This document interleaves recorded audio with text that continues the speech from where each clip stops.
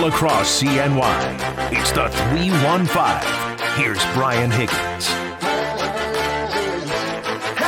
Here I am, rolling along, Wednesday, Cuse, Utica, Rome, Central New York, whatever you're up to. Glad to have you here driving about on the radio, listening in on QSportsTalk.com. Paulie's out at the mega desk. He's dialing phones. He's punching buttons. I'm afraid the station may combust at any second, but as far as I know, at this exact time, we are still on the air wherever we want to be. And with that, we'll bring in a friend of the show and our next guest, Kelly Gramlich. Kelly, welcome in. We're a little short-handed here today, so we got people pushing buttons they shouldn't normally push. But we think we've acquired you on the air, so we're calling this a great victory for all of us. But welcome in, and thanks for hopping on for a few. You know, it is always a pleasure. And, guys, I did local radio for 6 years. I understand things can go wrong. Did radio during the COVID, pandemic and all sorts of stuff. So you always will have some great stories once your time in local radio is up. That's for sure. Yeah. We've got the radio part handled. We all know how the radio buttons work. It's the fact that people want to look at us now on the internet and the whole thing.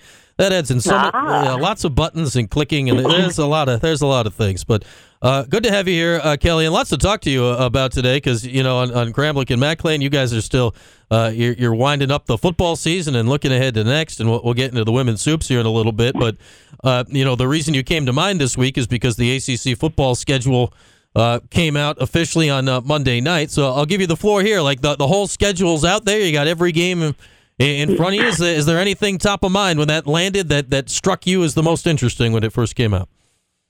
Yeah, the schedule, I think it's great that the ACC is releasing it a little earlier than they used to because you want to get that schedule out there, get people talking about it, and especially in the South, get people where they can schedule their fall weddings. So that's very, very important. But I think what really stood out to me when it was announced on Monday night, some of the games we didn't know were happening, the Duke-Clemson opener is surprising. I think that says a lot about Duke and a growing respect for Duke that they did that. And you want a somewhat high-profile game to start the year. And the fact that game is at Duke, you had a 9-win Duke taking on the Tigers, and Duke posted a little video trolling Dabo running down the hill. I loved it. So that was a little surprising to me. I just didn't really expect that. But when you look at some of these other opponents to kick off Labor Day, Florida State's busy. Some of these other, North Carolina's busy. They're playing South Carolina. Mm-hmm. And these other schools have things that are already set in stone. I think for the Syracuse Orange, I saw another brutal stretch in the middle of the year where the Orange get Clemson, North Carolina, and Florida State back to back to back, and two of those on the road. It reminded me of the Clemson, Notre Dame, NC State stretch this year for Syracuse. So that definitely stood out as something that was difficult. I was surprised when I saw some tweets about Mack Brown not loving his schedule. I didn't really know what he was necessarily mad about. I think it's the finish, perhaps, Duke, and then at Clemson, at NC State to finish the year. And the beginning of the schedule is difficult, but, he scheduled South Carolina and Minnesota and App State. So I was a little surprised by that. But those are just some of my initial takeaways. Yeah, you mentioned the main one I think that struck Cuse fans. Well, there's many of things that strike the Cuse schedule. There's not a Saturday home game in there for a 2-month stretch. But that is not necessarily the ACC. They aren't taking part in the game at Pittsburgh at Yankee Stadium in the middle of that, which is a Cuse home game. But the Clemson at Carolina at FSU stretch for Syracuse, Kelly, that's 3 straight weeks. My guess is when the preseason polls come out in the league, those are probably going to be the top 3 teams. They're certainly going to be the top 2 teams with Florida State and Clemson. I'd imagine Carolina will be third. I can't imagine there's a harder in-conference stretch in the league this year than those 3 back-to-back-to-back. That one is very, very difficult. The only other one, perhaps, just depending on what happens, could be what we just referred to with North Carolina with the Duke, Clemson, NC State stretch. But for the Cuse, to draw that middle stretch is definitely difficult. And we're getting away from divisions, but somehow Syracuse still drew Clemson, Florida State, and North Carolina, and Pittsburgh. So I do think that's going to be an interesting schedule for Syracuse. But we had Matt Park on our Gramlich and McLean podcast talking about Syracuse ACC under review. And I think it is really interesting, the 2 new coordinators for Syracuse in a year where looking at it from a 10,000-foot view is definitely a successful season, making a bowl, winning 7 games. And Matt Park said, in some ways, you feel like you upgraded at both positions. So I think that's going to be really interesting to look at for Syracuse next year. Yeah, and it could be. We'll see with Jason Beck taking over at the OC, and he's very tight, obviously, with the quarterback when you look at that goes, and Rocky Long. Everyone liked Tony White around here, but Rocky Long has more experience and success as a coordinator, a defensive head coach than almost anybody out there due to, time of service and the whole thing. So, we shall see. I'm intrigued of your thought, Kelly, because, you can, as you said, you can hit Syracuse from a 10,000-foot view where we are incapable of that here in town. Right. Like this Pittsburgh game, Syracuse and Pittsburgh at Yankee Stadium. Obviously, Syracuse fans, oh, man, a home game got moved, this and that and the whole thing. How does a game like that, 100-year anniversary of the first football game at Yankee Stadium, history around it, how does that strike you from the outside perspective? My first thought is that it sounds like a really cool event, and I thought it was cool to see both of those schools participating in this and playing at Yankee Stadium. I know that, Syracuse just did something very similar in their bowl, so maybe it's not as fascinating from a Syracuse perspective because you just did it, but it's a rivalry matchup, somewhat of a rivalry, and you're in Yankee Stadium, and I think it adds some more intrigue to that game than you might have normally without it being there.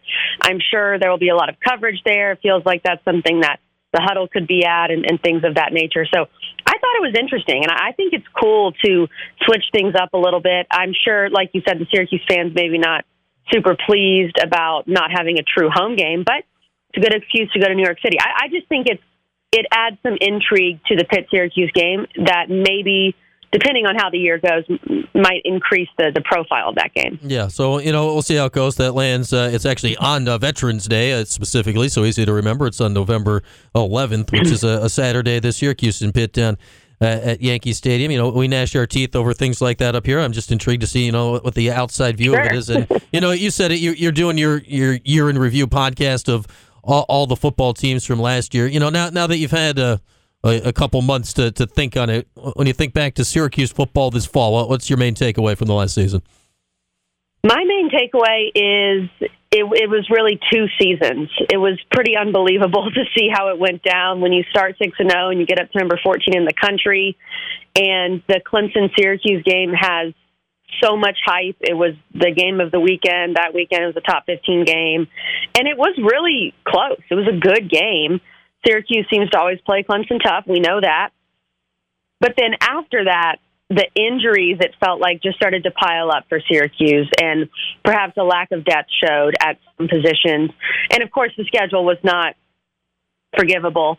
And I think the biggest question mark was not just the injuries with Schrader and all that, but on the defense, the run defense specifically with that 3-3-5 is the big question for Syracuse, and that's why, you're bringing in Rocky Long, the guy that literally invented that defense. Can he shore things up? But my main concern for Syracuse, though, is you lose all of those high-profile guys on defense.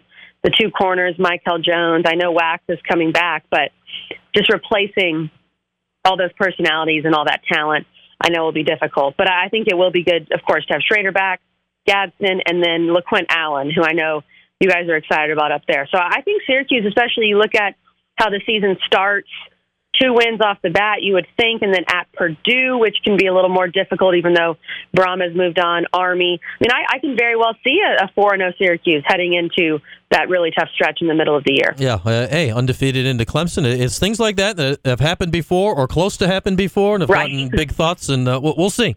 We'll see. You got a third-year starting quarterback coming back, and, there is reason to have high hopes. As Kelly Gramlich is our guest from Gramlich and McLean. Let's put your ACC Network women's basketball hat on now, Kelly, as we're into the meat of it now.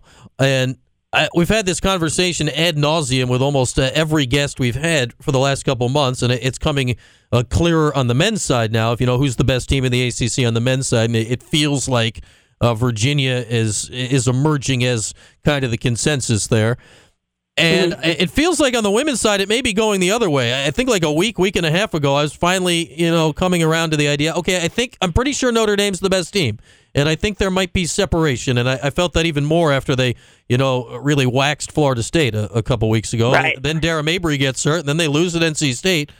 And now I'm like, who's the best team? Who is the best team in the ACC right now? I don't know if I know the answer anymore. This is my fourth year covering the league. Of course, I played, so this is probably, I guess, my 12th year around the league. This is the craziest year I've seen in terms of just, I don't really know who the favorite is. If you told me that Notre Dame could play every one of their games at home, I would say, they're the favorite, because their home road splits are really concerning, I think, for Notre Dame. And then, of course, with Dara Mabry out, that hurts their depth for a team that wasn't already deep to begin with. Duke is also a lot better at home, and Duke reminds me a little bit of the Virginia men in how they play. It's similar. They're low scoring. They want to keep the game in the 50s and 60s. They play great defense. Florida State wants to go score 90. North Carolina wants to go score 80. Virginia Tech wants to shoot the lights out. So every team is so different. And with Syracuse up, you've got 9 teams there that have at least 5 wins in the league. And you've got 3 teams at the top with 8 wins, the next 3 under there, 7. I think I would still lean Notre Dame, but the Mabry injury and how they play on the road are very concerning for me. And I do think Syracuse, I saw in Charlie Cream's recent bracketology, they were no longer in the next 4 out, but I still definitely have them on the bubble. They have a tough remaining schedule. They have 4 ranked teams left in February, which is very tough. And then they also have Miami in there, who's a tournament team. So they have chances to earn their way into the tournament. That's for sure. And when you have a player like Deasia Fair, I am never going to count you out, because she has just been special this year. Yeah, she had 36. I think it was she's crazy. Yeah, in the Virginia game last week. And, she did it at Buffalo, and not to poo-poo what you do at Buffalo, like to score 25 a game is still 25 a game, but it's a different beast to do it in the ACC, and she's doing it here, second leading scorer in the league right now. Well, what have you made of the Orange this year? Because you said it, they still haven't had a marquee win. They have not beaten the better teams on their schedule. Yeah, they've had fair fights, but they've not won the games against the handful of best teams on their schedule. What are you making of this first season with Felicia Legette-Jack after what was essentially a lost year last year? And I mean, she inherited a team with 4 players. So what she's done to have Syracuse on the bubble right now, I think, is really, really impressive. And you're right. They've won the games they're supposed to win. They've lost the games that they're kind of supposed to lose. The Georgia Tech loss, I thought, was kind of a bad loss, even though it was on the road. So that could come back and hurt them. But moving forward, they have so many chances. And this Thursday, they have Virginia Tech on the road. That would be a massive quad 1 win. They've got North Carolina at home, quad 1 game. They're at Notre Dame, quad 1. They're at Florida State, quad 1. And then Miami, I think, would be a quad 2 at home. But they have all these chances. The thing with Syracuse is their guard play has been excellent. Deasia Fair has been great. Georgia Woolley's coming on. Hyman's been great.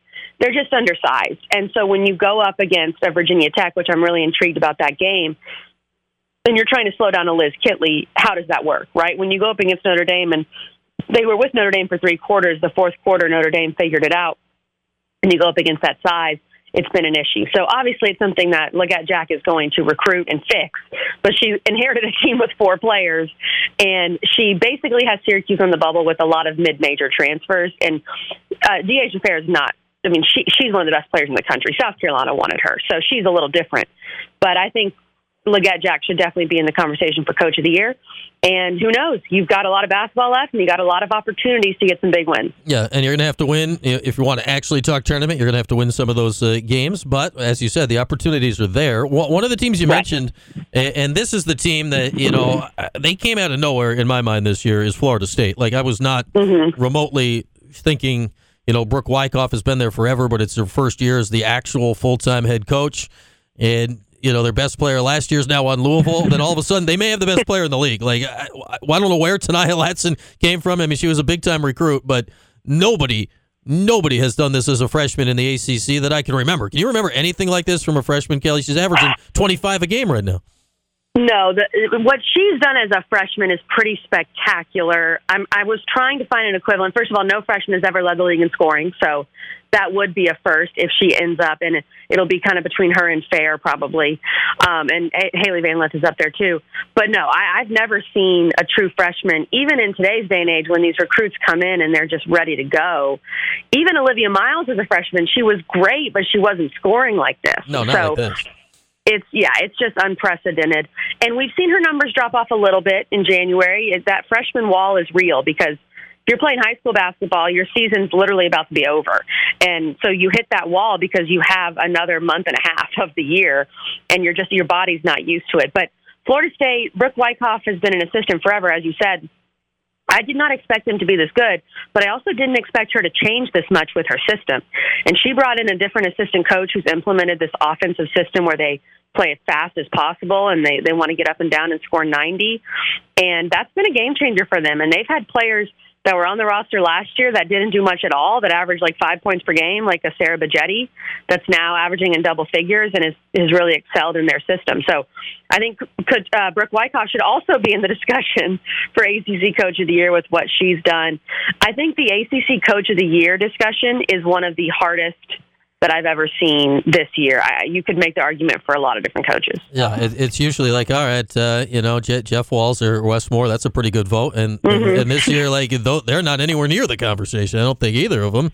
And it's wide open, but I'm really impressed with Florida State. Because it's weird with Wyckoff, right, Kelly? Like, when she had the year 2 years ago in for Sue Semrau as, it's her team for a year, but it's not really. Like, it's not really your Correct. team, right? You can't change everything. I'm amazed to see how much as you said, like, all right, it's my job now. Here's how I want to do things. It's so different from what they did. It's wild to see what she's done.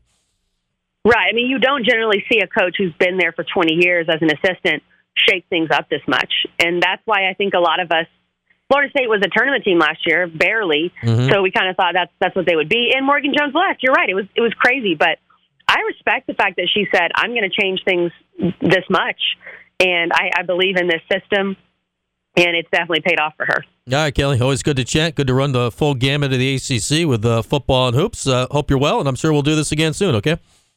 It is always a pleasure. Thanks, guys. That is Kelly Gramlich of the Gramlich and Mac Lane podcast of ACC Network Women's Hoops Analysis. You can catch her on there all the time. Just I don't even want to give you a schedule. She's just on there all the time talking women's hoops.